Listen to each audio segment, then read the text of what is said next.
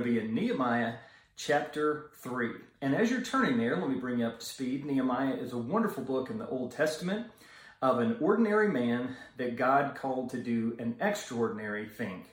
He was the cupbearer to the king, very strategically placed, and the Lord used that placement and a burden in his heart to undertake one of the most strategic and significant building processes in the entirety of the Old Testament, where a wall is rebuilt around Jerusalem that has both practical and spiritual significance. It's practically significant because it protected the city of Jerusalem from its marauding neighbors, but it's also spiritually significant because it allowed them to reinstitute temple worship, which showed that they were interested in coming back online as the people of God with their God. So it's been a great story so far. Today, very interesting text that is a text that many people skip over because it is literally just a list of names. Or is it? And that's part of what we're going to talk about today. So let me pray for the Spirit's help and we'll get right to work. Let's pray. Holy Spirit, we ask that you would come and illuminate these texts to us. We pray that we'd be informed in our knowledge of Scripture, transformed by the renewing of our minds, conformed to the image of Christ, and recommissioned on the Great Commission. Lord, help me, frail as I am, to serve us well in this time. In Jesus' mighty name, amen. Well, the way that we're going to handle this passage today is very different. Typically, I will just work sequentially through a chunk of text. This, because of the nature of the text itself, does not really lend itself to that. So what I'm going to do is I'm going to make some observations about the text kind of holistically and dip in and out of the specifics as needed. So my encouragement would be follow along in your copy of the Scriptures, but I would encourage you read this again later, and I think it will mean even more to you then as you get to see it and see it and see it again. Now, as we jump into this, let me give you a couple of introductory comments, so to speak, about the text. What we're going to have here is somewhat of a drone flyover in how Nehemiah describes this. It is a counterclockwise fly-through around the wall and the list of the names of the people that worked on it where they did. It contains 41 parties that participated in the reconstruction of 42 sections of the wall. It includes both rebuilding the wall and the gates. And just to give you the scope of the magnitude of what we're talking about here, this wall all the way around would have been between 2 and 2.5 miles, and it would have enclosed 90 to 220 acres. Each of the 42 sections would have averaged about 250 feet in length, though there was one extraordinarily long section and a couple of sections that were decidedly shorter. The wall itself would have been about 15 to 20 feet high and about 3 to 4 feet thick. So it is literally nothing short of miraculous that A, this work got completed at all, B, it got completed by people with basically no construction experience, and C, that it got completed in the amount of time that it did. Now, a couple of weeks ago, when we were talking about Nehemiah taking time off from his real job to go do this job, we said that it took 12 years. Well, that's how long he was gone, but that is not how long that it took to rebuild this wall. In fact, adding to the miraculous nature of what God does here, the rebuilding of this wall took 52 days. 52 days to build this miles and miles of wall with basically unskilled labor. So it truly is a quintessential example of what we pray for all the time. They got to see, quite literally, what only God can do. Now, upon that foundation, let me build a couple of points. The first one, from the entirety of the text itself, I think the fact that these names are included at all actually gives us our first point. And that is that Nehemiah models good leadership by including these names in the first place.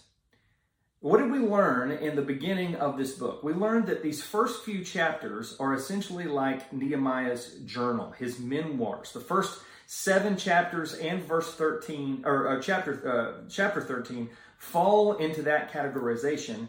And instead of Nehemiah droning on and on and on and talking only about himself and what a great leader he was and all this kind of stuff, he didn't do any of that. And in fact, he takes an entire chapter here and then another chapter later toward the end of the book, and we're not going to treat it then because it's basically the same list of names. But it was so important to him that he included the record of who these people were and what they did twice in this book. That shows fantastic leadership. That shows that he was a man of appreciation who understood and valued the contribution that each of these workers made. And listen, that is something we need to ping in on. That is something that we need to pay attention to. Let's start in the workplace with our application here. If you are a team leader, if you are a manager of any kind, let me ask you a hard question. Do you value the contribution of the other members on your team? What do you do, or what have you done lately that would follow in the stead of what Nehemiah is talking about here? That he cared about his people so much that he went out of his way to include them in what we now have as Holy Scripture, and here we sit 2,000 plus years later talking about these people that did this work. As leaders, as managers, as people that work alongside, under other people, this kind of awareness, this kind of appreciation, this gratitude-based leadership is something that we can definitely learn from in the workplace. Now, it also applies in the home, because let me ask you this. Husbands, when is the last time you told your wife or you showed your wife, hey, honey, here's how much I appreciate you. You have a very hard job doing all that you do. I just want you to know I value your contribution to this home. Same thing, wives toward husbands. When's the last time you communicated in some way, husband, I really appreciate what you're doing to play the role that you play in this home? Even children toward their parents. Kids, when's the last time that you said to your parents, hey, listen, I know you guys got a lot going on. I really appreciate what you guys do, taking me to practice, making sure I got a lunch, that kind of stuff. This kind of gratitude, this kind of appreciation, this kind of valuing the work of God in those around us, it's really important. It's good leadership and it's good living. And this is what we can learn even from the simple fact of the inclusion of these names. So let me ask you this. What's the Lord saying to you already through this? Who do you need to encourage? Who do you need to appreciate? Who do you need to let know, I see you, I hear you, I value what you're doing, and I just want you to know it. Let's learn that from Nehemiah today. Now, I also think we can take a lesson here from who led this work under Nehemiah's leadership, and also where this work began. Now look at verse 1 in your text. It says, Then Eliashib, the high priest, rose up with his brothers, the priests, and they built the sheep gate. They consecrated it and set its doors. They consecrated it as far as the Tower of the 100 and as far as the Tower of Hanel. Now this tells us two things. Number one, the fact that the high priest is leading the way, and the fact that they began with the sheep gate, which is where the sheep would come in toward the temple to be sacrificed. This leads us to our second principle.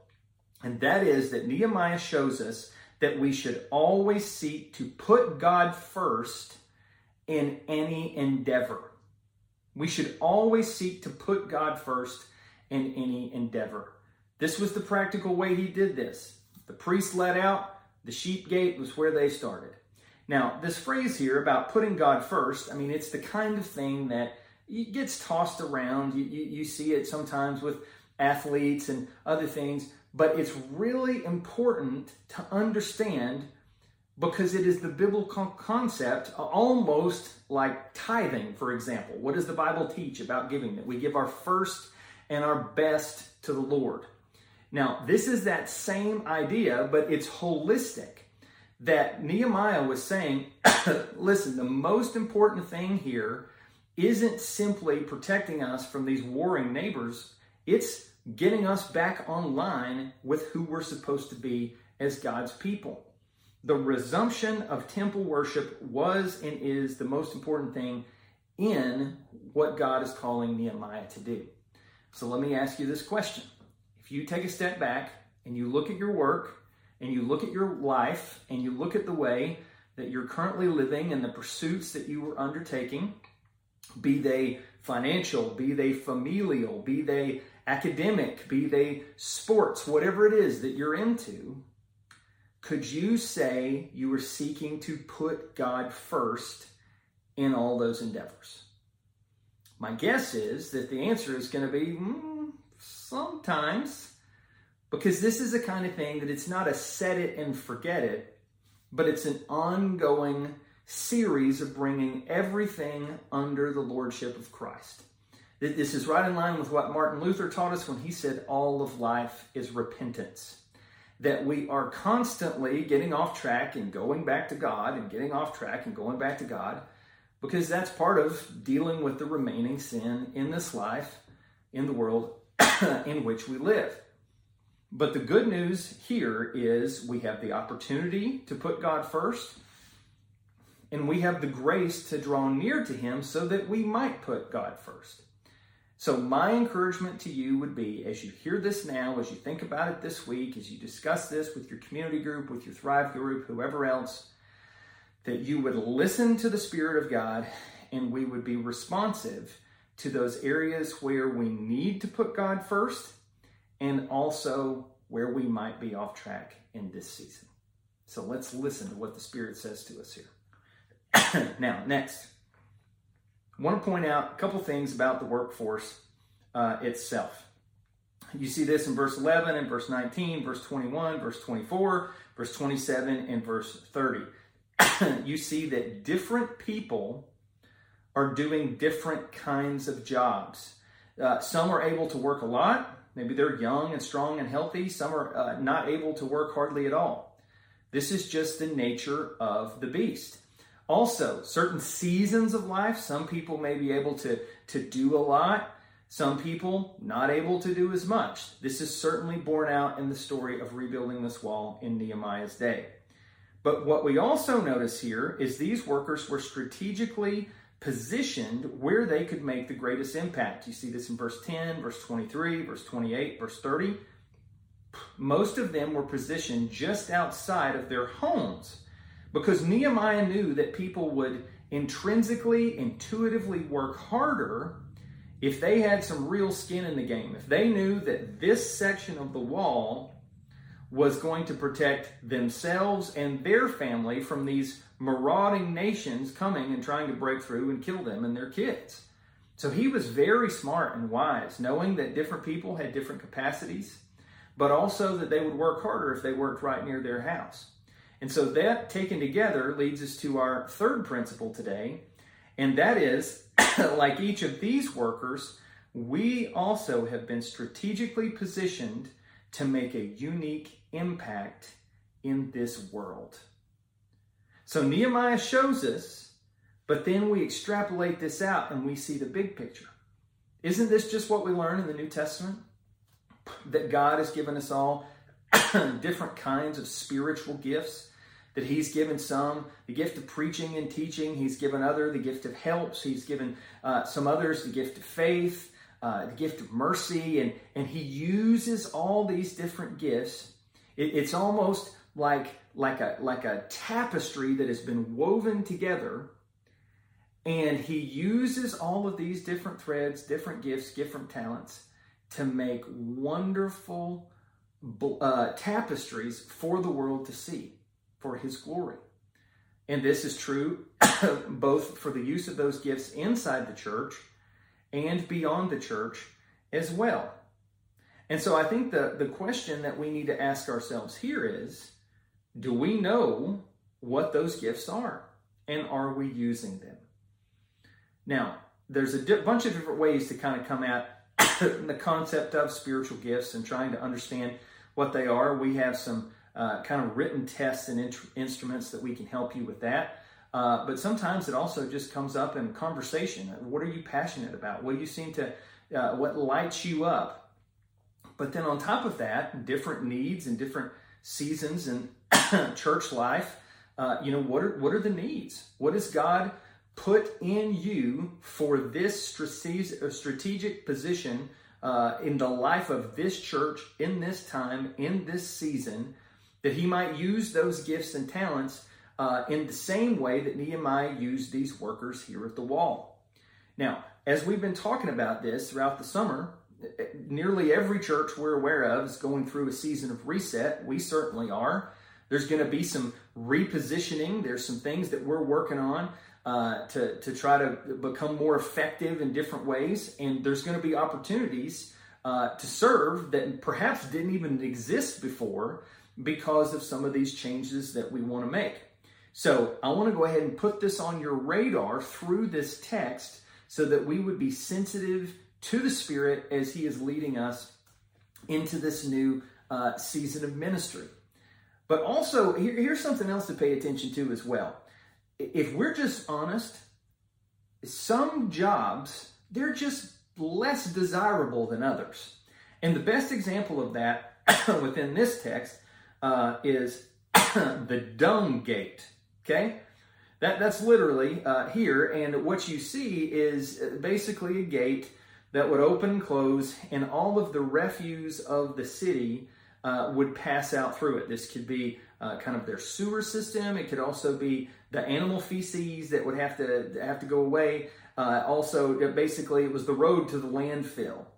And what's interesting is the person that was assigned there was actually some kind of ruler. Now, we don't know a whole lot about this backstory, but we do know that he would have been a ruler of some kind. And this shows us great humility. And that actually leads us to our fourth point today. And that is that faithfulness is not about which part you play. It's about how well you play that part. It's not about which part you play. It's about how well you play that part. And listen, I had to learn this one the hard way. In the first early days of our first church plant, church planting had just become kind of a big deal here in North America during this time. And I remember I was kind of like, I was not alone in this, sadly. This was kind of a trend at the time, but there was a lot of information and websites and conferences about church planting. And I remember kind of getting like, I was very excited about what God was doing in our lives and in our church, but I was also kind of envious of those around us. It's ridiculous, but that was the pathology of my own heart coming out. And, you kind of you go to this conference and you hear this guy and you're like, well, why don't I have a church like that? Or why is God not doing that over here like he's doing over there? And it took a while to kind of get through this, but then eventually just realizing that's ridiculous. And the way that I think that this comes up for a lot of us today is actually through social media, because it is very easy for you to get on Instagram or to get on Facebook, and listen, nobody sets out to do this on purpose, but within just a few seconds of scrolling through your feed, it can immediately become just this envy fest and disappointment fest and comparison fest. And it can easily become, I wish my body looked like that. Or I wish I had a car like that, or a house like that, or a life like that. And immediately, we are despondent, we are despairing, we're sad, we're envious, and all of this just in a matter of a few seconds because we have taken our eyes off of Jesus and the part he wants us to play in his story, and we are now coveting whatever else is happening in somebody else's life. And it would have been very easy for this guy that was standing at the dung gate, smelling that smell all day long, to be pitching a fit and saying, I wish I was at the fish gate or whatever other gate that there is, anything but the dung gate. But instead, He was faithful to God. He was faithful to his positioning. And ultimately, God used him to do a very necessary job in the rebuilding of this wall. So let me ask you a question. Where are you envying the part that God has called someone else to play? Every moment that you spend comparing yourself to somebody else or wanting what they have is a moment that we're not spending communing with God and being faithful to the mission that we do have, to the job that he has given us. And I think this example is a wonderful call to repentance in this way. For most of us, this is not a question of, is this true? It's a question of, where is this true? And this is an opportunity for us to go, you know what? That's so right. That's goofy. Why am I thinking this way? I need to come to Jesus. I need to ask for his help. I need to learn from this example. And I need to be faithful with what God has given me to do. I need to cry out for the grace of God, for the work of God, for the help of God. And friends, I guarantee you, he's going to help you. He is going to help you do what he's called you to do, to play the unique role that he wants you to play, to do the thing that he wants to do in your life. And we do not need to waste a second coveting or comparing ourselves to the part he's called somebody else to play. That's not who we are anymore. We need to press into who we are and pray that we would see what only God can do in our lives. Now, a couple more things here about the nature of the workforce.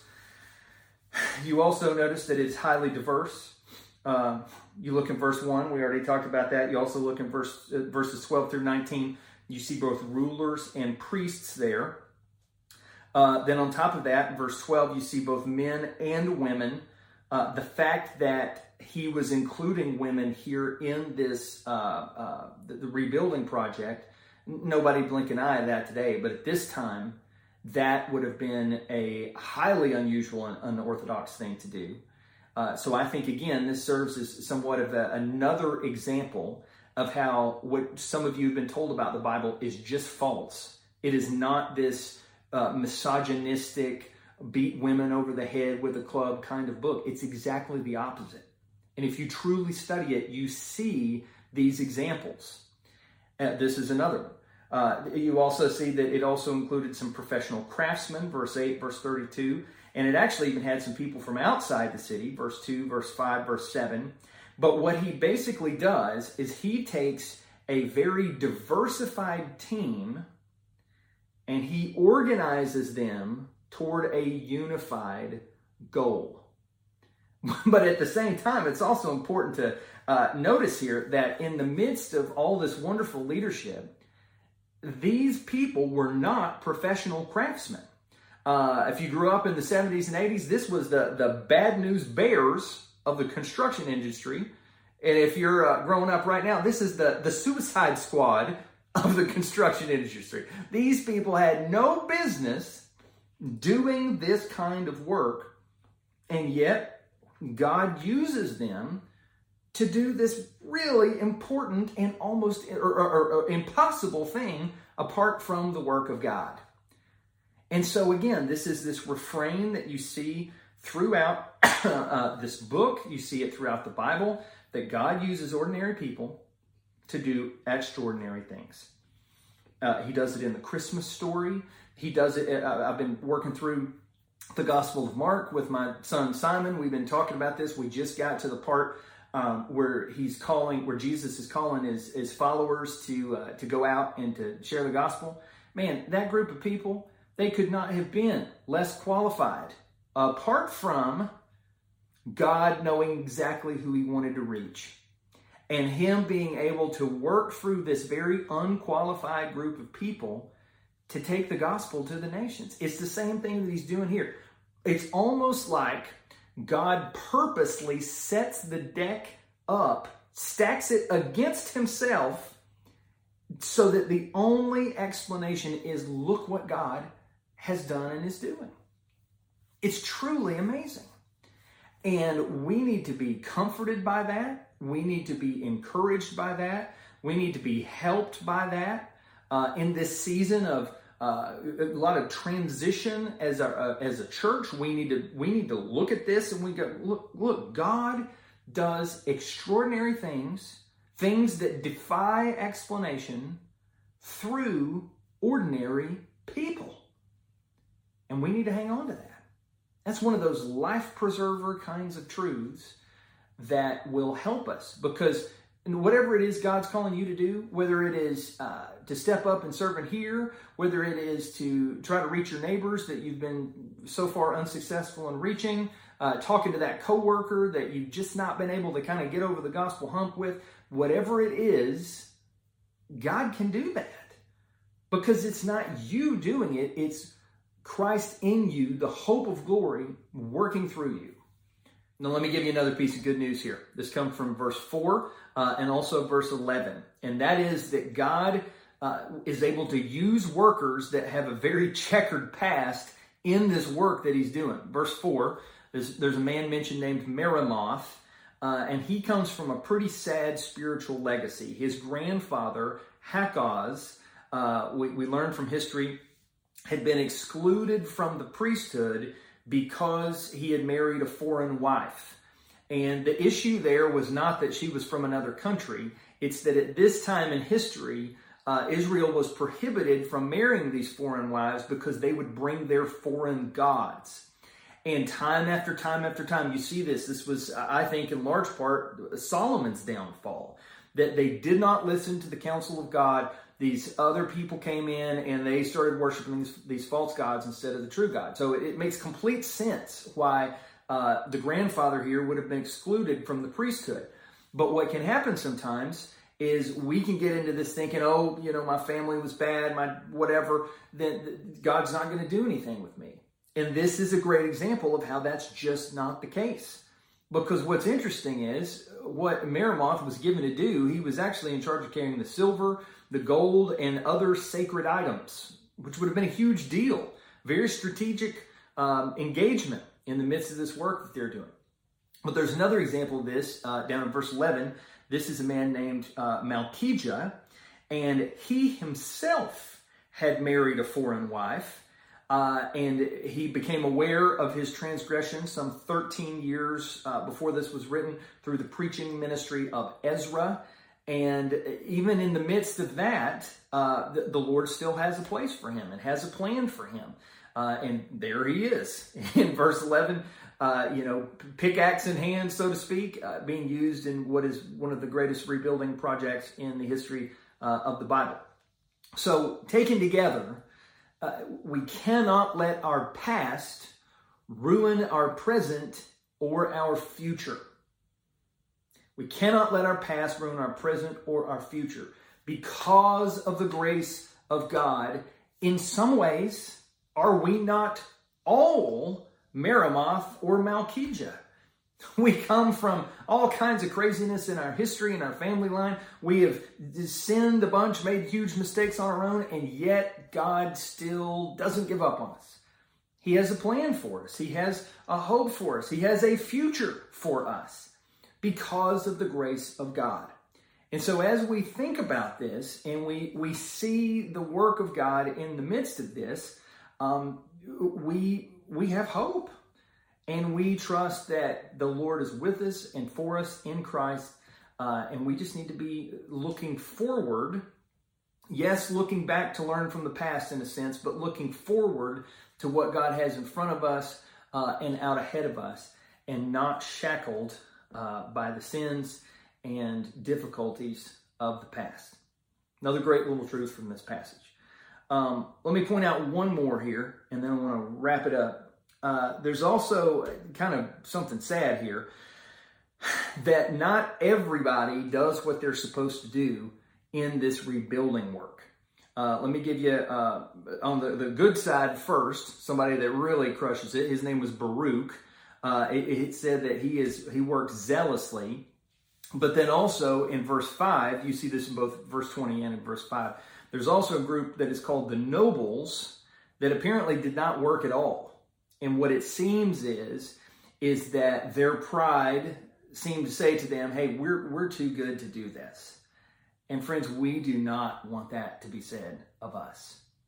I don't care how far the Lord lifts us up in life, in business, in whatever way, we don't ever need to be above doing certain things if they need to be done for the kingdom of God. We need to be humble. We need to stay in that low place because God opposes the proud and he gives grace to the humble. We don't want to be like these nobles. We do want to be like Baruch. So let's always be mindful of that and be very circumspect about ourselves and very glorifying of God. Now, how does this get to Jesus? Well, let's start pulling that thread that we just pulled here. Because I can't look at this and see these nobles that wouldn't work because of their pride and not think about the ultimate, most noble who had no pride and was the quintessential example of humility. Think about what the Apostle Paul says about the Lord Jesus over in Philippians. He said, Christ Jesus, who was, though he was in the form of God, did not count equality with God a thing to be grasped, but he made himself nothing, taking the very form of a servant, being born in the likeness of men, and being found in human form, he humbled himself by becoming obedient to the point of death, even death on a cross. Friends, don't we see the humility and greatness of Jesus right here against the backdrop of the pride of these nobles? Boy, I do. And don't you see him right there and between the lines of what is said here about Baruch, who was pointed out to work zealously? Don't you see the zealous work of the Lord Jesus throughout his entire life? Living a perfect life, dying a substitute's death, gloriously rising again so that we might be friends with God. Don't you see the zeal for his kingdom advancing through his teaching and through his healing and through all the miracles that he did? Friends, Jesus is in this. How about the fact that Nehemiah had the wisdom and the foresight to include all of these names in his book? Did you know that Jesus has a book filled with the names of his people as well? The Lamb's Book of Life. And in that day, when we stand before him, if our name is found there, we will be gloriously welcomed into eternal rest. And you might say, but Dustin, how do we get our name into that book? Friend, we get our name into that book by turning from our sin and trusting in Christ. And some of us who are watching this today, the Lord is calling you to faith and repentance in Christ through this very story. And if that arrests you in some way, then my admonition to you, my welcome to you would be to admit that you're a sinner, believe in what Jesus has done for you, and confess your sins and commit your life to follow him. Reach out to us. We want to help you take that step, begin that journey with Jesus as best we can. But for those whose name is already on the list, whose name is in the Lamb's Book of Life, friend, my encouragement to you, my reminder to you would be to rejoice in that. To rejoice in that. That it's not about what you did. It's about what Jesus did for you. It's about all that he offers you. It's about his faithfulness to you, his grace shown to you. And that is irrevocable good news. It doesn't matter what any news outlet reports this week, the truth remains the same. If your faith is in Jesus, that is as unshakable of a future as you can have. It doesn't matter what the stock market does. It doesn't matter what the housing market does. It doesn't matter whether you keep your job, lose your job, get another job. The ultimate job has been completed for you through Jesus Christ, and your future is secure based on what He has done. We should rejoice that our names are written on Jesus' list, in Jesus' book, and they are there forever. I also think about just kind of holistically here. I mean, we talked about how the threads of the gospel are just ubiquitous throughout this passage almost. But what other leader has the kind of ultimate faithfulness that we see in the Lord Jesus? Now, I'm thankful for Nehemiah. I truly am. But friends, we are eternally thankful for Jesus. That in a similar way, He strategically positions us on the wall that God has us rebuilding. And He gives us the grace and the strength and the might to go forward with what God has called us to do. Friends, only Jesus offers that kind of sustaining, empowering grace. And so it is my encouragement today that as we look to Nehemiah and his list of names, that we look through Nehemiah and we see Jesus and His list of names. Friends, where do you most need the good news of the gospel today? Wherever it is, let's go before the Lord now and let's rest in it. Let's praise Him for it. And let's ask for what only God can do in our lives through this passage. Let's pray. Lord, we thank You so much that this is not just a list of names, but that it is a wonderful window into the leadership of Nehemiah that ultimately points to the leadership of Jesus. Lord, I pray that this truth would rest upon us. I pray that Your word would grow up strong within us. I pray that we would indeed, as individuals and as a church, see what only You can do. And we pray all this in the mighty and sufficient name of Jesus.